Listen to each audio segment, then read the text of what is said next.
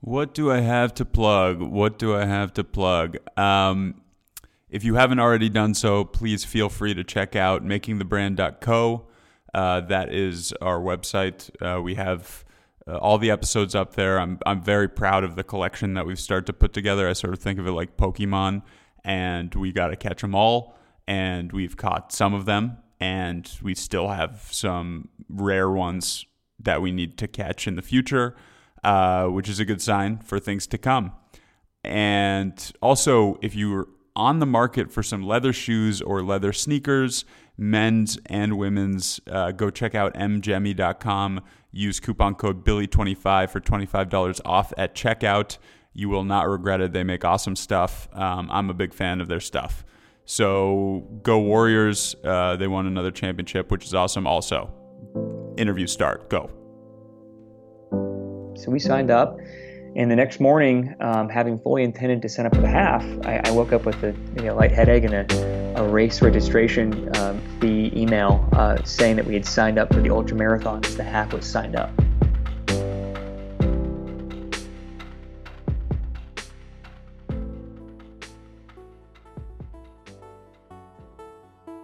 Welcome, everybody, to the Making the Brand podcast. My name is Billy Draper. I'm a venture capitalist at Draper Associates, but on this show, we're going to be talking about brands. We'll talk to founders and leaders of growing consumer companies that are finding ways to stand out, differentiate, and delight their customers. On today's show, we have Tyler Noyes, founder and CEO of Kalahari Biltong. Tyler teaches us how an Ironman and an ultramarathon led to the start of his business.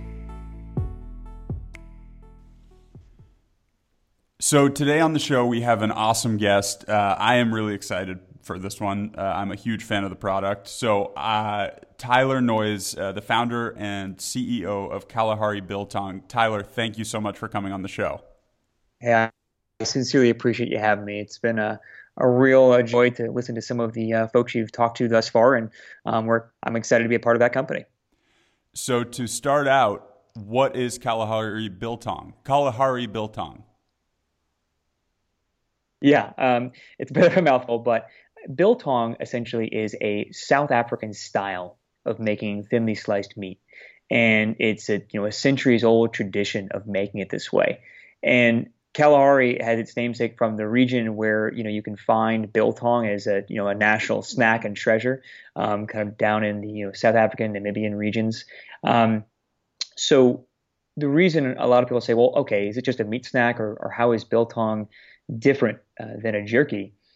Biltong is made via an air drying method. Most jerkies are made with high heat and smoke and sugar and things like that, where we take a lot more care, and it takes a little bit longer for our product, where we hang it for a couple of weeks and let it naturally air dry and then thinly slice it. And that's why it's so tender, and we have that wonderful, simple spice ingredient list.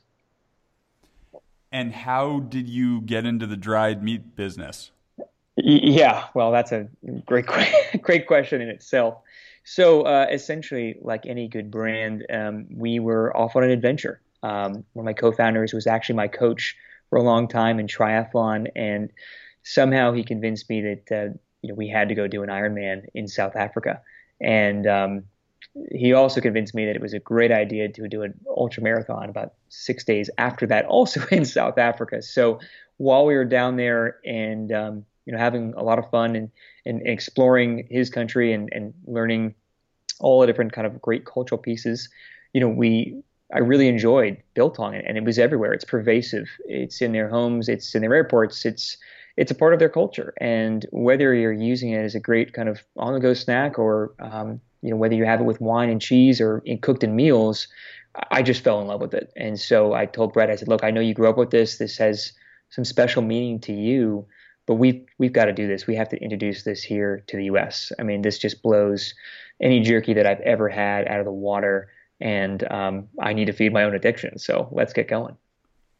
And when was this?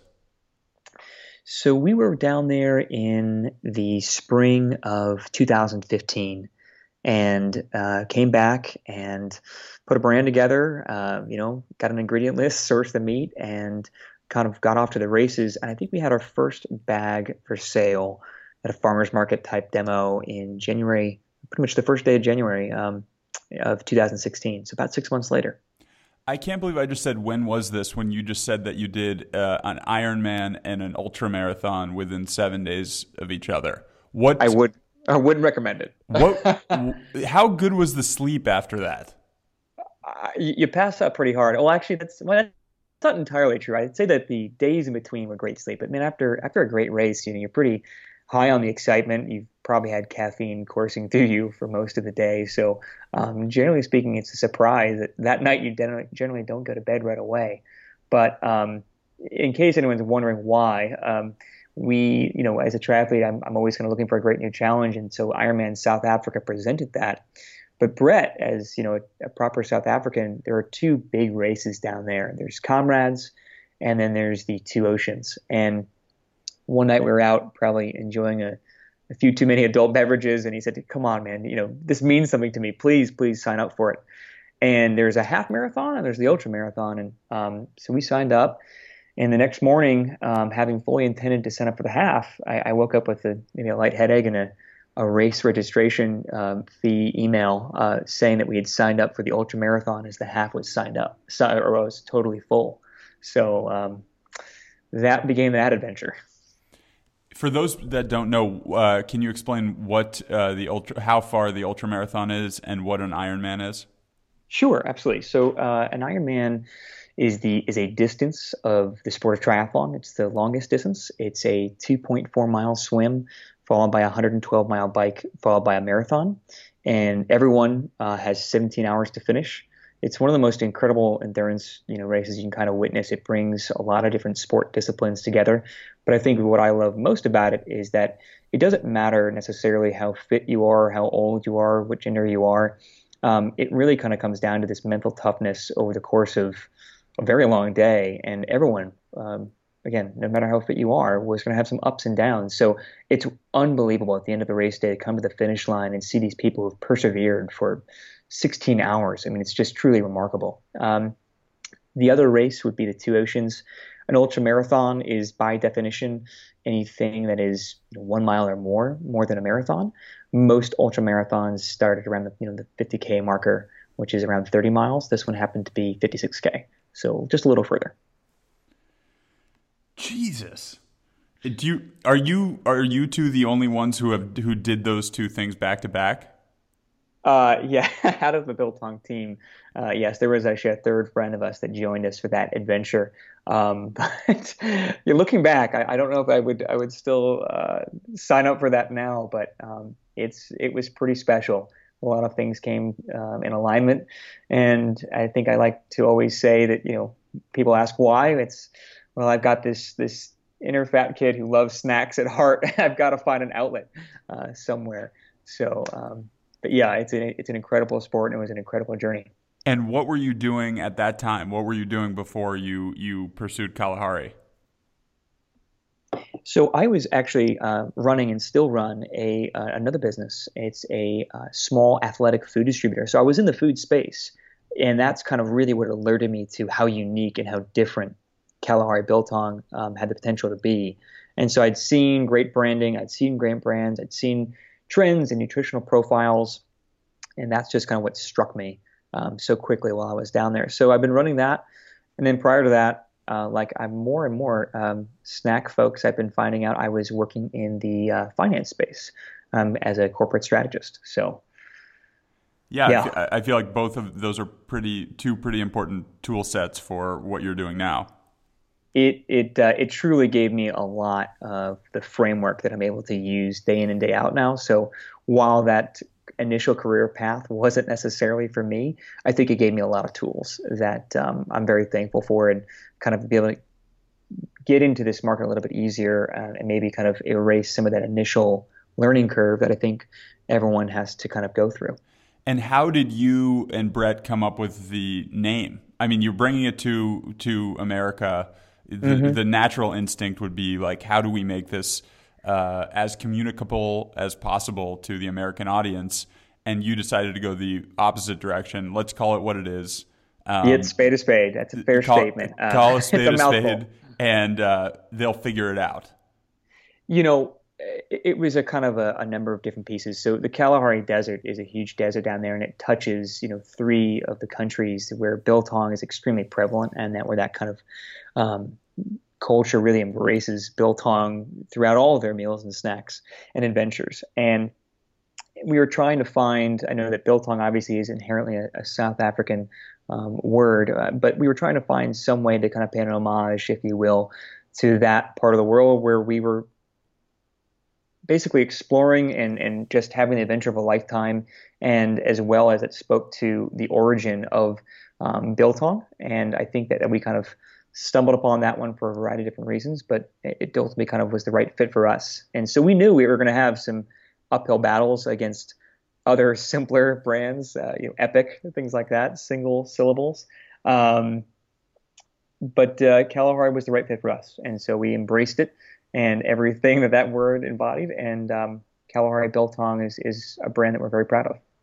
And how did you decide on the recipe early on? As I understand it, it's pretty much meat, vinegar, and pepper for the most part. How were you taste testing? Were you trying to sort of optimize the perfect flavor? How did you come up with the recipe? Well, I think to be fair, I mean, biltong states where, I might put an extra dash of something in there that makes it my secret sauce, if you will. But at some level, there are a core, simple set of ingredients. So you've got the beef, obviously, salt and vinegar are kind of mandatory. Those are the natural curing agents. And then from there, you can kind of go into a few different directions. We really were looking to stay on trend with the simple ingredients that we can make pictures of. It was so simple. That was kind of an odd goal that I'd always wanted. I'd seen a few other brands execute on that well. So we have the salt, the vinegar, pepper, coriander, and some chili powder. And that was a kind of a great core set for us that was able to, achieve a nice spicy flavor, a nice kind of flavor to it without overpowering the beef itself. I think you see a lot of jerkies out there, or a lot of folks who use a ton of teriyaki or smoke, and you can't even taste the beef anymore. And I didn't want to lose that almost pure flavor. And so we started with the original, and then the spicy peri peri was our second flavor.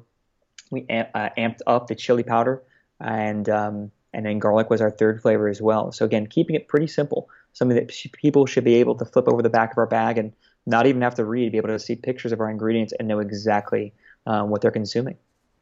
Yeah, something that sticks out about Kalahari Biltong is the packaging. It just sort of jumps off the shelf wherever you see it, and I think that it sounds like you were very thoughtful about that early on. How have you decided to sort of compete in the market? Are you trying to compete against the jerkies? Are you trying to distinguish biltong as its own category? How do you think about the competition and sort of the challenge of this oversaturated jerky market? All great questions, and thank you for the high praise. Our bag aesthetic is something that we've always been really excited about. I think, and to give a shameless plug to our designers at Nurture Creative, we were very fortunate to find a collaborative team that we could kind of put together all of the pieces that made the story and the brand what they are now. I mean, if you look at the front of the bag, it's the topography. And if you look at that dotted line, maybe you've seen it on the side of the bag there, that's actually the ultramarathon race route. It's not a fact that many people know, but it's something that's near and dear to us. And we did do a lot of due diligence and said, okay, let's look at this. Let's look at the sets. Jerky, you're right. It's a very competitive set with brands coming up left, right, and central. So what are the color schemes? What are the call outs? And I think doing our homework there really allowed us to achieve a brand and a package that was able to stand out. So as to where we want to compete, look, at the end of the day, biltong really is the next evolution, we believe, in the meat snack category, right? So if you're a jerky lover and you want something that is healthier for you at the same time, I mean, more protein, zero sugar, less calories, simpler ingredients, it's a win across the board. Where we think it's interesting, though, for a lot of people who give us feedback of saying, I don't like jerky, I'm not a fan, and whether that's unfair because they just had some sort of gas station variety that's super dry and tough, or they just perhaps don't like the texture or nutritional profile of jerky. We've had a lot of people say, wow, we love this. I love biltong. It's tender, it's different, it's cleaner, it's healthier for me. So there absolutely is a reality where we will be competing in the meat snack set, but we've also been able to engage in a number of alternate channels that are not just marketing employees. So whether it's in breweries and wine and cheese shops, because it's how biltong is enjoyed, that have allowed us to stand out or operate in a different sandbox, if you will, than your traditional jerky competitor. So it's definitely a multi-channel strategy. And back to the business itself, how have you funded the business till now? So we were entirely bootstrapped to start, and then we actually fundraised with a venture capital firm called Excel Foods that last September in 2017. So, it was tough initially, no doubt about it. I mean, there were definitely some moments where it's, unbelievable excitement followed by sheer terror that I think any good entrepreneur has experienced in those early days and trying to figure out how you're going to make this work. How does it scale? It was self-financed for sure. Personal credit cards, family, friends, you name it. We explored every avenue, and we were continuing to see great success and growth, but realized to take that next big leap, we really needed capital to do so. And I think we were pretty measured in terms of who we were looking for. We didn't just want dollars, and dumb money, if you will. We were looking for the right partner that would not only allow us, to provide us with the funds, if you will, but to provide us with that network, that knowledge base that that you couldn't buy and we didn't have. And was there any point early on, while you were bootstrapping, where the team sort of got together and said, "Is this worth it?" Are there any massive challenges that you faced where it felt almost to the point of breaking? Absolutely. And there are probably more than I would probably care to recount at some level. There are moments where something goes wrong, right? Somebody doesn't arrive on time, or you get some bad product, or it's not spec, or, you name it. And you sit there and look around going, is this going to work? I mean, are we going to continue to pound the pavement here? When can we get enough momentum or traction to feel like, hey, this is not only are we onto something, but we see a real future here. There were definitely moments of that, and I'm happy to get into the details of any of them if you like. But I think the message was that we kind of really strengthened the bond as a team. There's three of us: myself, my co-founder Brett, who's the South African, and our co-founder Robin. And there were definitely some evenings where we kind of had to circle the wagons and say, hey guys, we need an attitude change here. We can't continue to feel like we're beaten down. We've accomplished a lot, and we should be very proud of that. And we had a lot of miles to go before our next sleep. But if we stick through this, almost like an endurance challenge, like a triathlon or an ultra marathon, there's going to be ups and downs.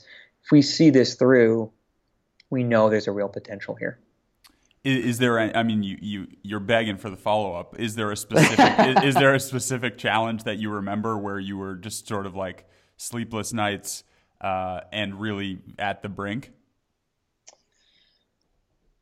Yeah, there was probably one moment where I think when you're starting out, your brand is a bit of a cost center, and we were funding that through the other business at some level and through our own kind of personal finances. And we had reached a point where we were almost tapped out. I mean, we didn't have any more levers that we could secretly pull, if you will. We'd kind of gone the friends and family route a little bit, but we're hesitant to tap that further until we kind of had solidified the business. And we were banking a little bit of a Hail Mary. And I had gone to talk to some banks about lines of credit and loans, and had got turned down by several local banks who I won't name names, but I've gone and talked to since and said, hey, I want to thank you for saying no. It toughened my skin up a little bit, but it came down to the wire.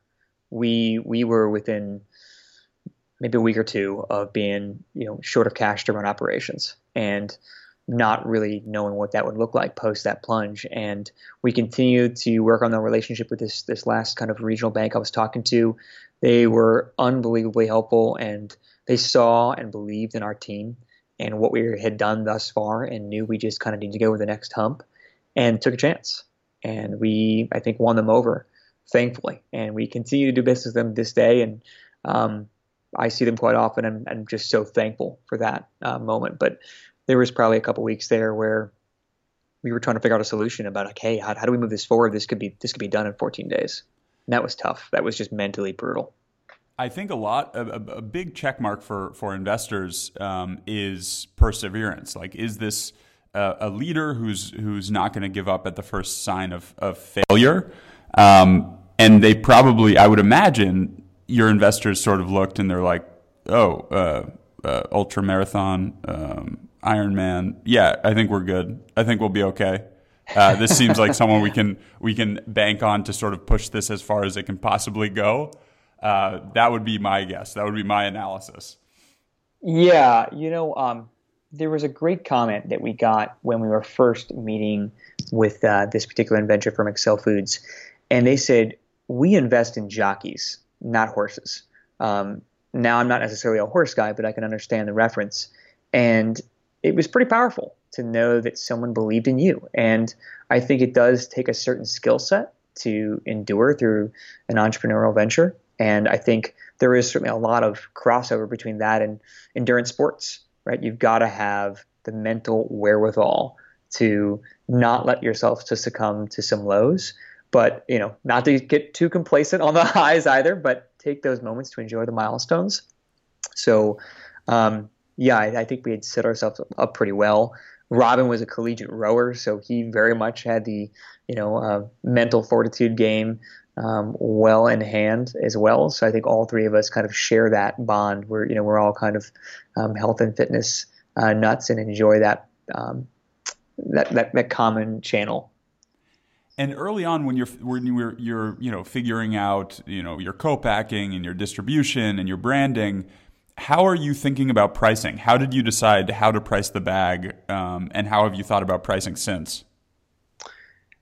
That was probably one of the biggest pieces to having run a distributor and still running that now, that really saved us a ton of pain.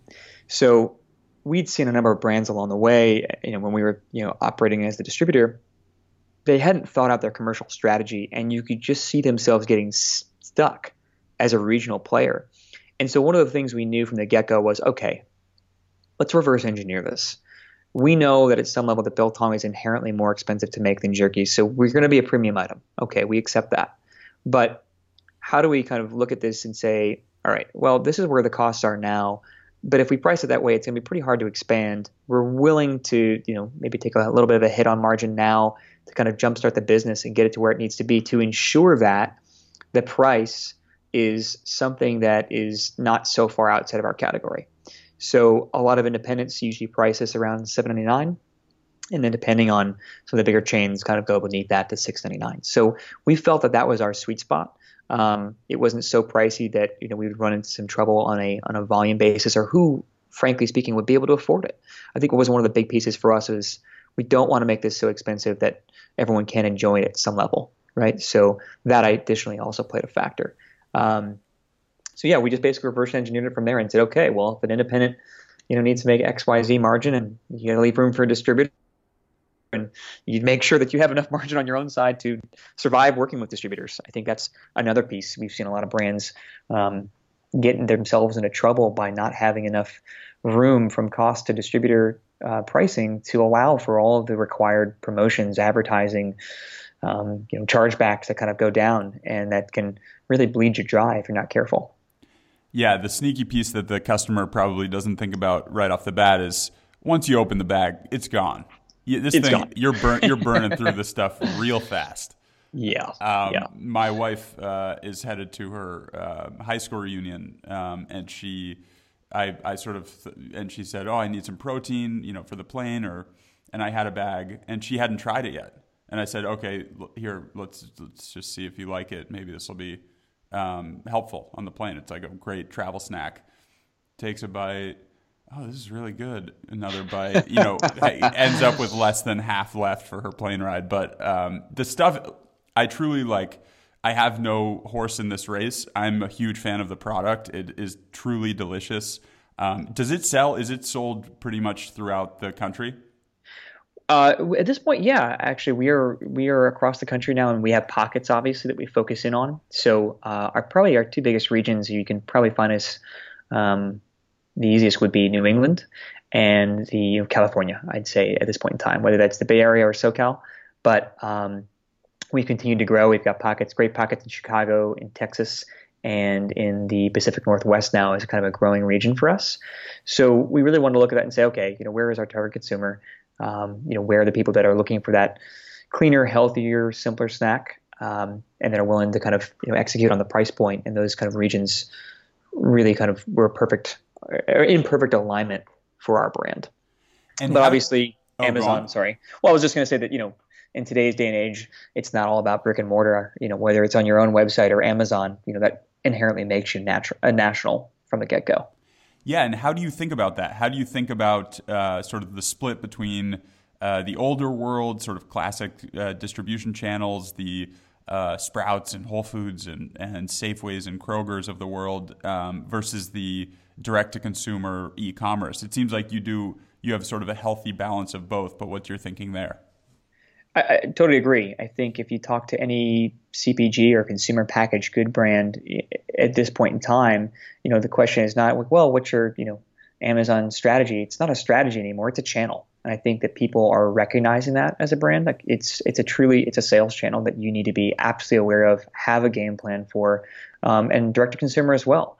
Those online channels are really powerful ways to balance out the costs of doing business on the retail side. And so while we absolutely recognize that you need to have a presence, you need to have those touch points, you need to have those stores that people can walk into, see, grab, et cetera. But there is a lot of movement these days to people just wanting things delivered to their door in 2 days or less. So I think you do need to have that omni-channel strategy to succeed nowadays as a CPG brand. So we absolutely execute on both sides of the coin.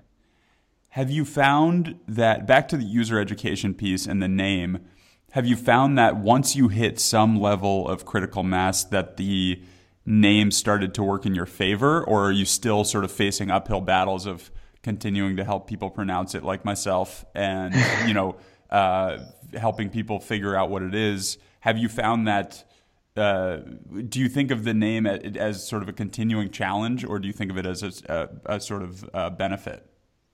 I think it's a differentiator for us at some level. Look, there are a lot of great brands out there, a lot of great brand names out there that are, simple. But at some level, I think that Kalahari, it does separate you. I mean, it's very hard to mix us up with another brand, that's for sure, which is nice. Biltong as an educational piece, though, continues to be an upwards battle, and it will continue to be until we absolutely reach, more of a market saturation here. It's a foreign word, and it requires a demo or a little bit of education, and that's why, we've been so committed from day one to demos, and more demos. We know that once we can get people to try it, like yourself, like your wife, that we'll have a customer for life, which is so powerful to watch that reaction. And it's been across any age demographic, any region, gender. It's been unbelievable. We have had very few people, and most of them have been vegans who don't like biltong. And I can say that, I'm not biased, but we've at this point in time, gosh, the three of us co-founders, maybe 1,000 demos, something like that. I mean, it's truly been a lot, and we know it's going to continue to be a part of our game plan here going forward, and getting people to try and understand and explain what it is, how it's different, why it's better for you or different than your average jerky, why it is kind of the next evolution in the meat snack category. And what does your day-to-day look like now? What are the things you're thinking about and doing? I mean, there's probably there's an inbox that continually grows that I swear I feel like someone's feeding it. But no, other than that, I think that for my role is kind of taking a look at it and saying, okay, where do we want to take the brand? And I mean that not just in a regional sense, where do we want to go next? Who do we want to partner with? We certainly have those goals and those discussions, but where do we want to take the brand? I mean, we want to be that brand that's a staple pantry item, right? That's something that is that kind of great snack like you can take on the plane. But if were deciding to make a pizza or an omelet and wanted to throw something on top, you could do that too. So I think we're really starting to try and figure out how we position ourselves in the market now, and not as just this kind of quick snack and run, but something that really can be used just like in South Africa and their culture throughout a lot of different mediums. And I think that's pretty important to who we are and what we want to be. And how big is the company today? How many people? You mentioned New England's one of your biggest markets. It's probably not a coincidence that you're based in New England. Yeah, no, absolutely. So New England is home for me, Boston. And then we are a team of 5 right now. And we've got Nathan, who's our sales guy out in San Fran, and lives in Oakland. And he is also comes from the CPG world, and he's been great. And he has really helped build that momentum out there. So Robin and I were flying back and forth far too many times out to different parts of California, talking to stores, getting people excited. And we just saw people latch right onto it, who understood what it was, got it, wanted more of it. Where could they find it? And we knew that that was going to be a really great market for us. And we wanted to continue to provide the resources and the awareness piece. And so we kind of split the team that way. So we are, I guess, a bi-coastal team, but it works for us. But yeah, we're still a small, lean company, but we're growing quickly as more and more people want to enjoy Biltong. And what is some sort of last serious question? Then we'll get into some fun ones. What is what's some advice that you'd have for someone trying to get into the consumer space today? Gosh, that is just a seemingly simple but complicated question. I think, again, I speak from both the buying and the selling side, right? So when brands approach me with the distributor hat on, it's tough to watch people with an idea that is wonderful, but they maybe haven't done their market due diligence and looked at the category, right? And said, hey, just so you know, I mean, you're sitting real close to maybe 3 or 4 other brands here. Are you aware? So I would say a couple pieces of advice. One, go ahead and take a look. Take a really hard look at what's out there and who you'd be sitting next to, who you'd be competing against. And that's not to say you can't create another bar at this juncture and be successful, but I think just recognize what you're signing up for. I think a lot of people don't, well, at least they underestimate the amount of inertia it's going to take to get a brand off the ground in a category, let alone one as cutthroat as the bar or snack space, right? So I think that would be one. 2, I would probably say, maybe sign up for an Ironman or a triathlon to help build some mental toughness. You're going to need it. You're going to need a lot of it. There are going to be some long nights. I always tell people when they say, hey, what's it like to be an entrepreneur? I said, you're going to have some of the scariest days of your life and some of the most exciting, but man, you will never feel more alive than you are when you're doing this. So you have to enjoy it. You have to love your product, love the space, love who you're working with, I think is another one. Make sure that you set up a team around you that you really enjoy spending time with, not just at the desk, but hopefully you have some common interests or activities you can kind of enjoy together, because you're going to be spending more time with those people than anyone else in your life. So be a mix of due diligence, preparing yourself in whatever measure you want to, surrounding yourself with the right people and resources and support network to ensure that, when you do have a tough day, you've got someone there to help you out. And then, I think that'll be it. I think I'm going to wrap up on those 3. Okay, with that, we're going to go into a quick ad. Shoes here. Get your shoes here. We are out here slanging M-Jemmy shoes. I know you're on the market for some dope leather shoes. Who isn't? I know you are interested in whether it's sneakers that you wear with jeans, whether it's high heels, whether it's some nice shoes to go with that suit. You need some awesome shoes. You want them to be comfortable. You want them to be well made. You want them to be beautiful and stylish and cutting edge. mjemmy.com, people. We're talking M-Jemmy over here. And I highly recommend these shoes. High quality Italian craftsmanship, great materials. We've had them on the podcast. You can hear their entire story in the Cheryl Kaplan episode talking about M-Jemmy. If you do go buy something there, Use the coupon code Billy25 at checkout and you will get $25 off, which can be, a decent chunk of a pair of shoes. So anyways, mjemmy.com, go there, buy stuff, and buy a lot of stuff. Why not? $25 off. Enjoy. And we're back from the ad. Magic. Okay, we're getting into the fun ones. If you could choose anyone to represent Kalahari Biltong, who would it be and why? 30-second Super Bowl ad, 1-minute Super Bowl ad. Who's representing your brand? I'm going to choose this, but it's going to be a very different answer than you might think. So for me, I love people that have extremely recognizable voices.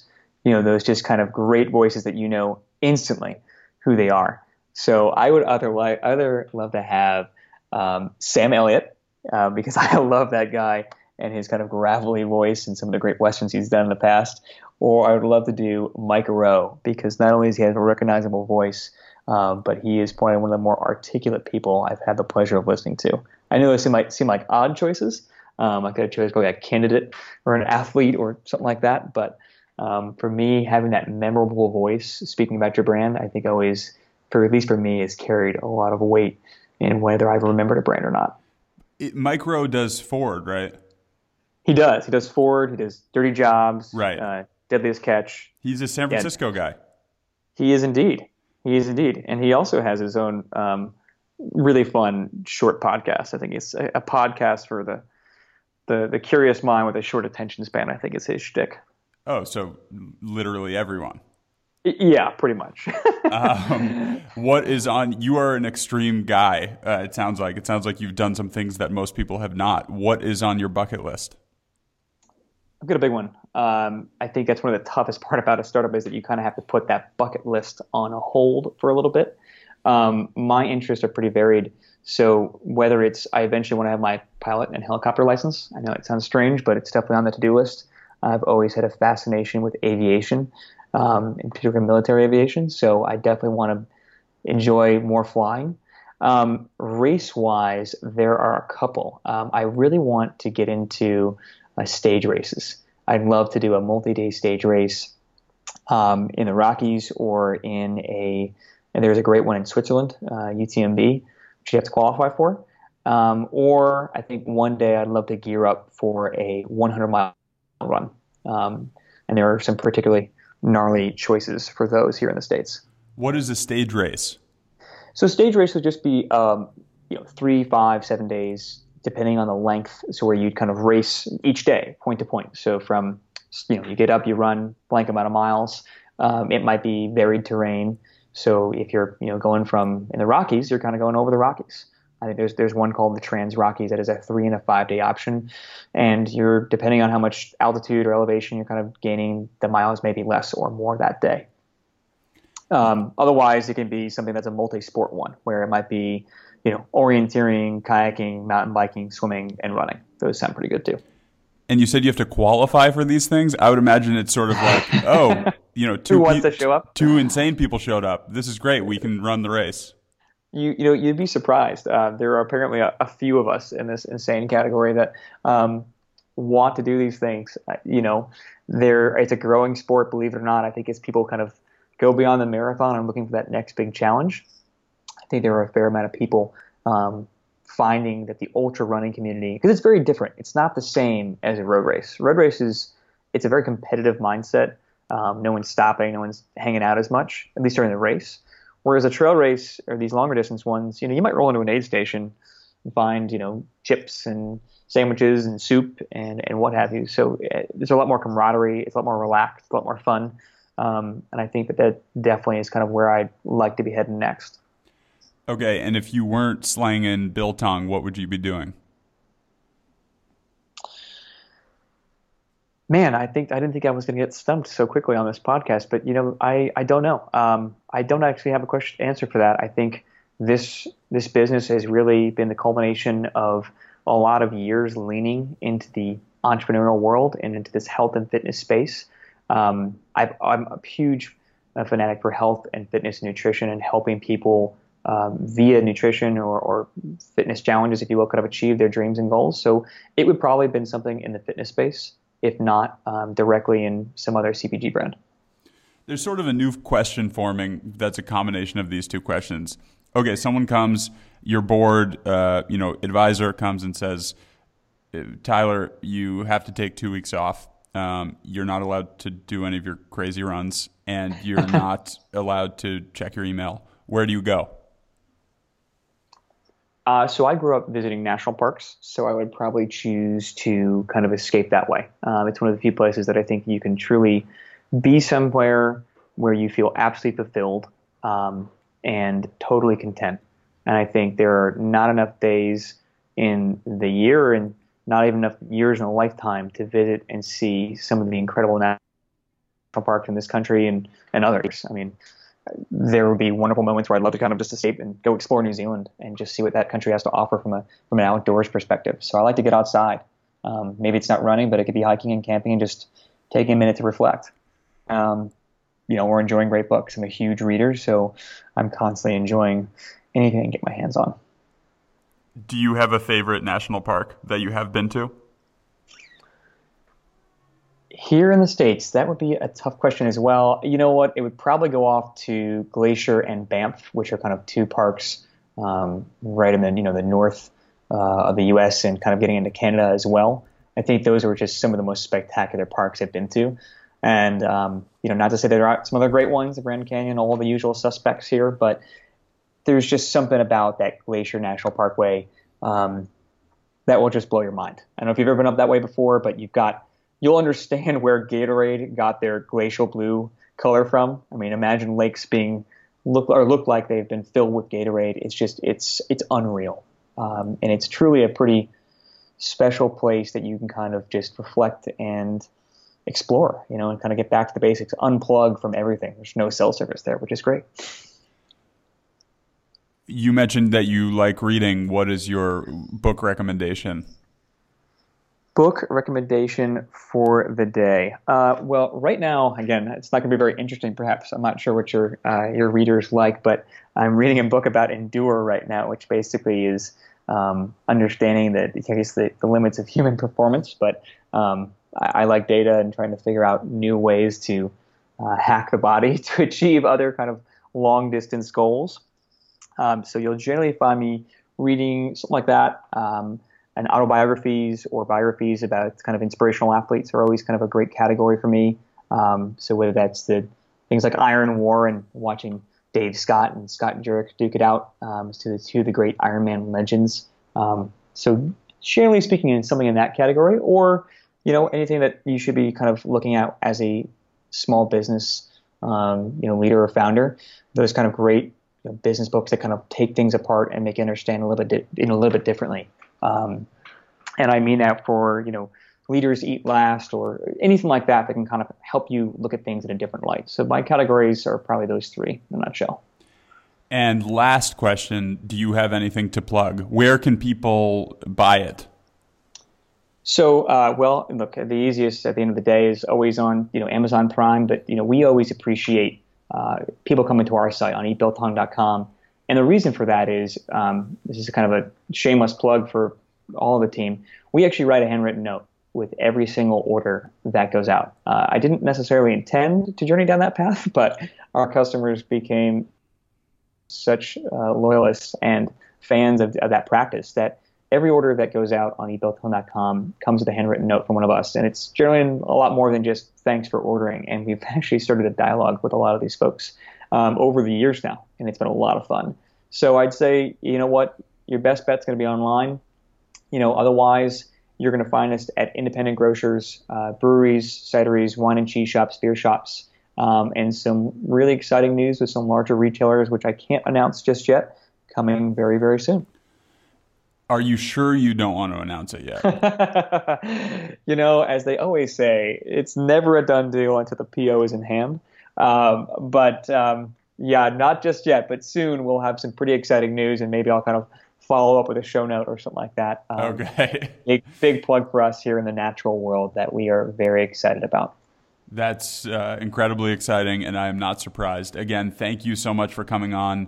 I will continue to eat pounds and pounds of what you're putting out. And congratulations and good luck on all the continued success. Absolutely. I appreciate it. Listen, you have a great one, okay? All right, you too. Take care. Thank you, everyone, for listening. Thank you, Tyler, so much for coming on the show. And everyone, have a wonderful week.